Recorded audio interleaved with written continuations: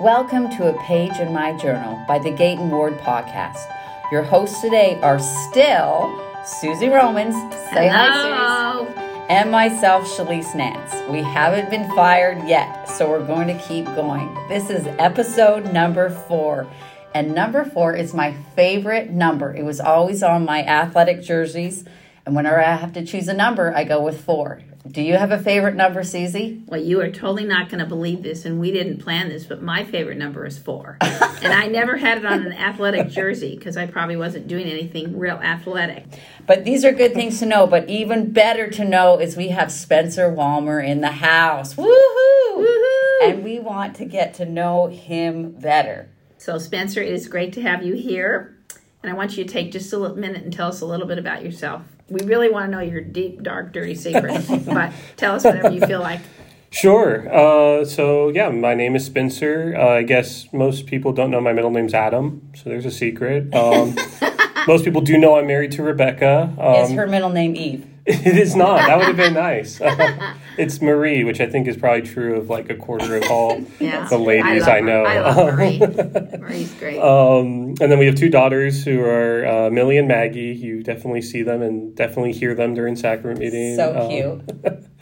I guess another thing folks probably don't know is I recently started building a guitar in my garage. That's cool. Yeah, I'm really excited about it, and it's going way worse than I had planned. It's going a lot slower, and I'm hitting blocks. Do you buy a kit or something to make a guitar, or you just draw out the shape and get some wood and go at it? So I was planning on buying a kit, but what I ended up doing is buying several guitars on Facebook Marketplace, and now I'm kind of Frankensteining one from that and then mixing new parts in. I mean, most people know how musical you are, but I'm sure hope you're going to mention that. Well, if any of the listeners of this podcast know a lot about circuit design, I would love someone to double check my pickup circuits. Anyone there? Anyone out there? Let us know. Yeah.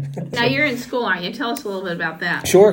I am in a Master's of Social Work program. I'm graduating in December. I'm very excited for that. And my goal is to be a therapist. So happy to be seeing the kind of this end of the tunnel for school. Yeah. It's been quite a long road. When my wife and I got married, I was a freshman in college. Wow. So she hasn't seen me outside of school. And You're going to be like a whole new man. I hope so. Well, no, but... That's good. That's great, Spencer. Well, we're delighted to get to know you even better. I was very excited to see the questions that you chose. They were insightful questions. And so let's get started. Sure. So, Spencer, at what times in your life were you the happiest and why? You know, this question I think is just so exciting to me because I love... it sounds dumb, but I love happiness. Sounds good. And so a lot of things came to mind, but I guess kind of a pre-answer is I've spent so much of my life kind of postponing my happiness and thinking like, oh man, once I'm old enough to go to college, man, that's going to be the life. Or, you know, once I'm married, that will be, oh man. Or I remember telling somebody when we were pregnant with our first daughter that, oh man, once this pregnancy's over and the baby gets here, that's what I'm looking forward to. Then life will be easy. Right now, pregnancy is hard, but the baby will be easy. And forget what woman I was talking to, but she looked at me like I had just said like the dumbest thing she'd ever heard. She was like, babies are hard too. Yes. And so I guess just I've learned through life, like life is always going to have its ups and downs. Yeah. And if you look for happiness on the horizon, there's always another horizon once you get there. You know, I graduate from school and then I start another school, right? And so I've tried to find happiness where I am. And so yesterday was a great day. I turned 30 yesterday, so it was happy birthday. It was an unusually good day. You know, my girls really made me feel loved and special. Other days, the days we brought our daughters home from the hospital, they're just really special times. So have you done something consciously now to try and be better, of not looking to the future? Like, what have you done now to find the happiness in the now? Sure. I do a few things. Whenever I catch myself being like, oh, it's hard now, but it will be, that's a very common thought for me, and I try to stop myself and be like, hey, Spencer. I can relate to that. Susie, have you ever thought that? Not the destination, it's the journey. So one is I kind of try to interrupt that thought and remind myself, like, hey. Another thing is, like, gratitudes. I'm not as consistent with my gratitude journal as I want to be, but that's something I try to do. And then I guess another thing is... I also, like, catch myself falling into, like, the reverse cycle of, like, life gets hard, and so I stop doing things that maintain, like, happiness and the good life and taking care of myself, So life gets stressful, so I, like, will drop off reading my scriptures, I'll drop off exercising, I'll drop off, like, I'll start eating, like, fast food, you know? And next thing you know, life was hard. And then it gets harder because now I'm not taking care of myself or doing things that keep me happy and keep me in a good place. It's kind of like eating a bag of potato chips. You're loving it while you're doing it, and then afterwards you really regret it. Yeah, and it creates these cycles for us where, like, you're doing bad, then you're doing worse, and you're doing worse. And so I guess, like, prioritizing time to, like, take care of yourself, do things that I enjoy. For a while, I went through a couple semesters where I was really busy, and I was like, I'm not doing anything that I like to do all day. I'm just doing things that I have to do. And so I was like, you know what, Spencer, every day before you go to bed, you're going to play the guitar. Even if it's 5 minutes, 10 minutes, you can do something just for you. And that has really been a good... That principle has been really helpful to me. Let me ask you another question as one of the ones that you turned into us that I think is great for all of us to think about. What advice do you wish you had taken from your parents? All of it. My parents were really wise. I got really lucky with the parents I had. And my father is a very wise man, but also a very soft-spoken man, very stoic, and is not one to give unsolicited advice, which... As an adult, I appreciate, but I, like, now will ask him for it. And as a teenager, I wasn't good at asking for that advice. And it would always show up when, particularly with, like, my dating life, like, I would, date somebody for a while, and then we would break up, and then my family would be like, oh, thank goodness. We thought she was the worst for you, and, like, she was not nice, completely wrong for you. And I'd be like, wait, what? You guys knew that the whole time? And I had to, like, find it out over the course of the relationship. How wise they were, I guess. Because maybe if you would have heard it, you would have gone off and married her. Right. Exactly. My dad was like, if we tell you that we don't like your girlfriend, you will become Romeo and Juliet, and nothing will keep you apart, and we will be the bad guys. So we're just not going to play that game, and you'll figure it out on your own. Sounds like a wise parent. But once I started asking my parents' advice for dating, What'd your mom have to say? She wouldn't give me advice on it either. I think my dad was like, okay, we will not be the bad guys in this. But once I started asking for it, I started dating better girls. And now I'm very happy being married to Rebecca, who my parents approved of wholeheartedly from the moment they met her. So do you think knowing your personality and being a parent that you are, do you think you'll apply those same principles? That is a great question. I haven't actually thought of it. One thing, I was so scared to become a parent when I got married. I was like, oh no, like now I have, like, we're going to have kids, Mom. What am I going to do? I don't know how to raise kids or have a bunch of kids. And my mom told me, Spencer, you don't have a bunch of kids. You have one kid at a time. And when they're born, their needs are basic. You can change diapers. And I was like, I've never changed it. You'll learn how to change diapers and walk the baby and rock the baby. And then, they get a little bit older and they need a little bit more kind of complex things. But I'm grateful to not have teenage girls yet. And I guess I'm trusting that in the next 12 years, I'll learn wisdom to give good advice on that. A lot of it's intuitive, but has there ever been a time that there's one specific thing that your mom or dad told you that has really served you well as far as advice from them? Is there some specific thing you can think of that, was something that was really powerful in your life? Yeah. One thing my dad told me when I was real young was if you ever meet somebody who wants to keep something a secret, probably a bad idea. Interesting. And I think he was trying to, like, protect me from, like, abusive situations, but I've, like, generalized that. And as soon as like to this day, as soon as anyone's like, oh, hey, better not mention this, or like, hey, let's like, I'm like, wait a minute. Let's keep this on the down low. Yeah, I'm like, wait a minute, why? Like, what's wrong with what we're doing? Like, shouldn't we be living our... So I try to live my life in a way where there aren't secrets, so that really kind of stuck with me.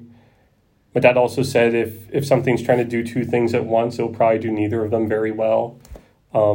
We have a sofa bed that like has like a pull out, and I feel like that illustrates it perfectly. It's not as comfy as a sofa, and it's not a comfy bed, but it does both, I guess. Right. That's a great analogy. Yeah, that's awesome. Well, I like this one of what is one of your go-to stories, one you like telling over and over, and now you get a chance to say it, and we could press repeat and hear it over and over now.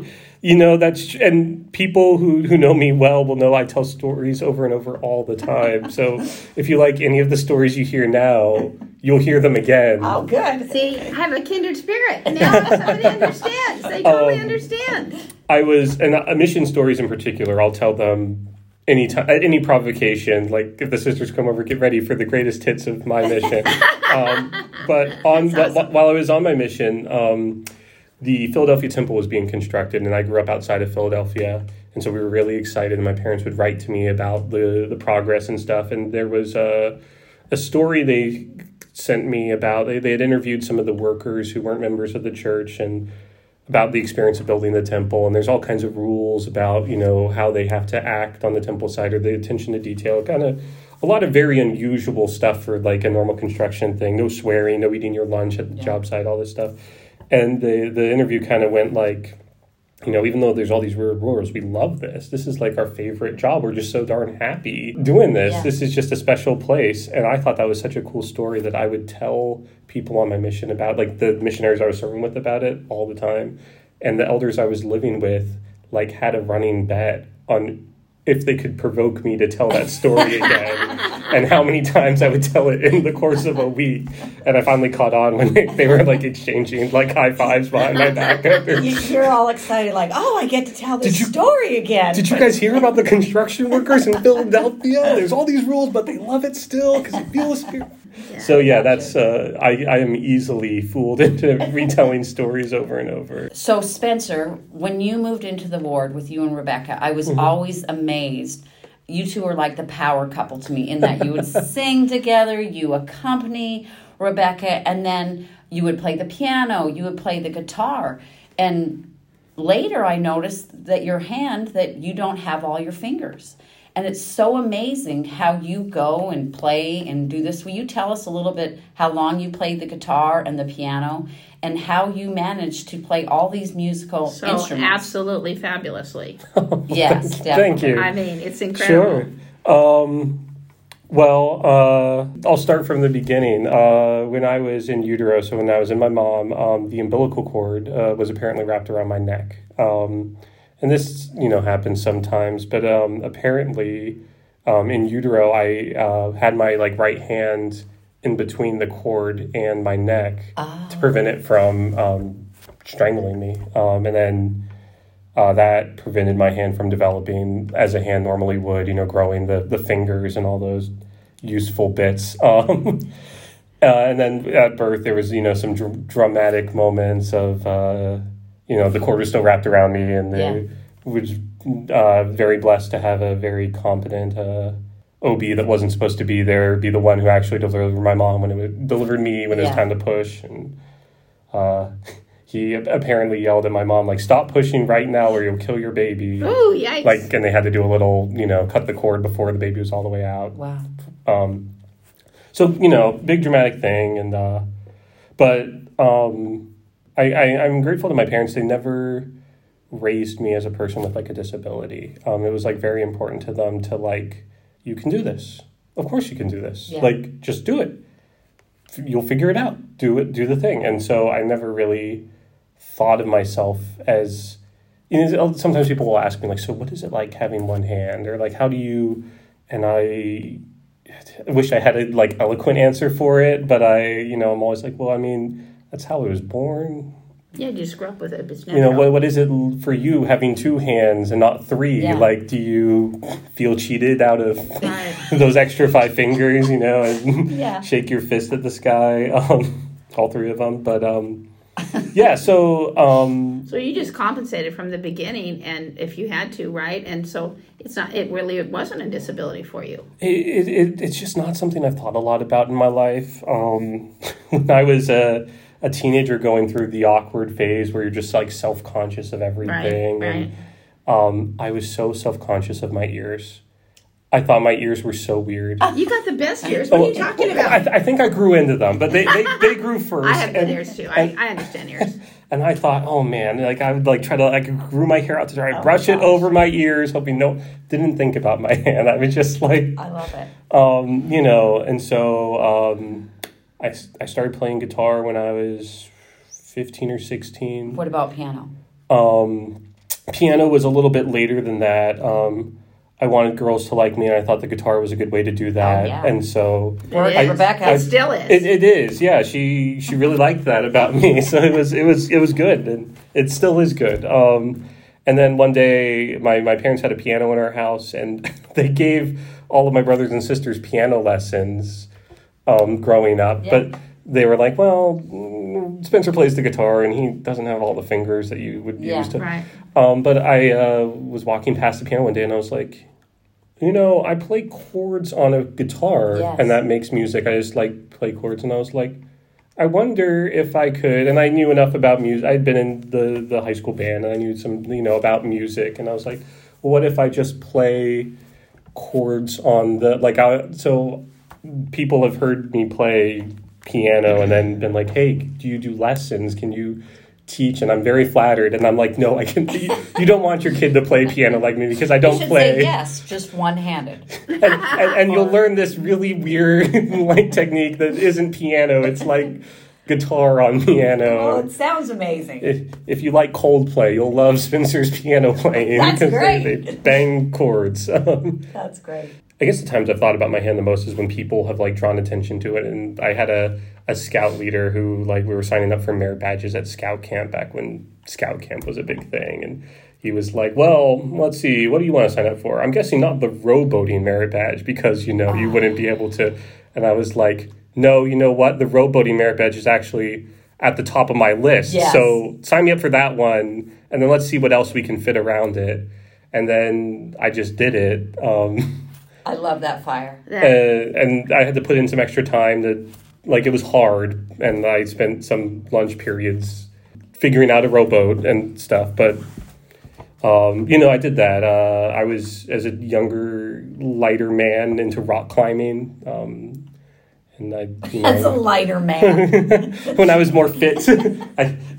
Lest anyone think I still climb walls. Once you graduate, you can do that again. You can get back to rock Yeah, climbing you know to what? find those happy times. Right, there It's it is. not over. Well, you know, when my daughter was born with like her infalia and stuff, some of the, like our extended family members were like, "Oh, she has this thing, you know, and we need to be careful with her." And I came down so hard on that. I was like, "No, you will not teach my daughter to think of herself as like, no, she is Capable. like she will do it." And she met all of her developmental milestones without like Yeah. her abdominal wall. Right. Yeah. Like, Yeah. Who needs an abdominal wall? Yeah, I mean, you can walk and crawl without that. Like, Yeah. That's But amazing. how cool that your parents were so awesome to help you have that self-confidence and just be able to, you know, because lots of people put limits on their kids that it isn't even a physical thing. Sometimes they just decide that somebody isn't necessarily geared for something, but to have an attitude of just being able to do whatever you want and you can do it, you'll figure it out, is pretty awesome. So, what wonderful parents. yeah, no, my mom always would say, like, hey, if you tell a kid that they can do anything for long enough, eventually they will. Yeah. And sometimes to her chagrin, I'd be like, no, I can do this, Mom, don't worry. And she's like, Spencer, are you sure you should do this? Can you do this? Should you? Why are you doing this? Don't paint your car in our driveway. Just, you know, That sounds like a fun story. Yeah, no kidding. That's awesome. Well, you've shared some neat things. It's been fun to get to know you a little bit better. You've really inspired us. Oh. And, you know, just listening to the things that you've accomplished, even just being in school, going through this long thing, being married and doing it, that's a great accomplishment. Not everybody is able to pull it off. One thing we want to ask you that we ask all of our people is, what is the one thing you want your posterity to know about your testimony of Jesus Christ? I guess the thing I really want my posterity to know is that I had one. But, more seriously is that I've really seen through my life that a testimony of Jesus Christ is just so important that, when we encounter hard times, we, I think, ultimately have a choice, and we can be bitter about it and shake our fist at God or at life and realize this is unfair, this is happening to me, which, sometimes life hurts. Yeah. And I say it jokingly, but that's been me sometimes, right? Because sometimes we get hurt. And it's, I think, very normal and natural to feel angry and hurt and resentful about it.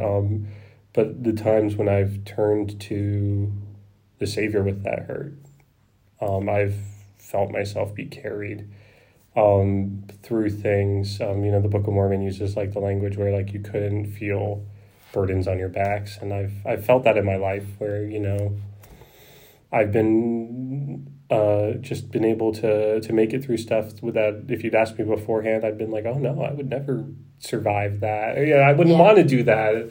And then now I can look back and be like, wow, that's now a memory, a cherished memory of mine that and so just the power that's in the atonement to help us change, to redeem us, and to help us, to be there for us when life is hard and when we're hurt, that we can be, healed. That's great, That's Spencer. Wonderful. That's great advice. Thank you, Spencer, and thanks for joining us today on the Gate and Ward podcast, A Page in My Journal. We hope this inspires you to add a page to your journal, whether it be in writing or with us in a recording. Join us next time as we speak with another member of the Gate and Ward. Take care. Bye.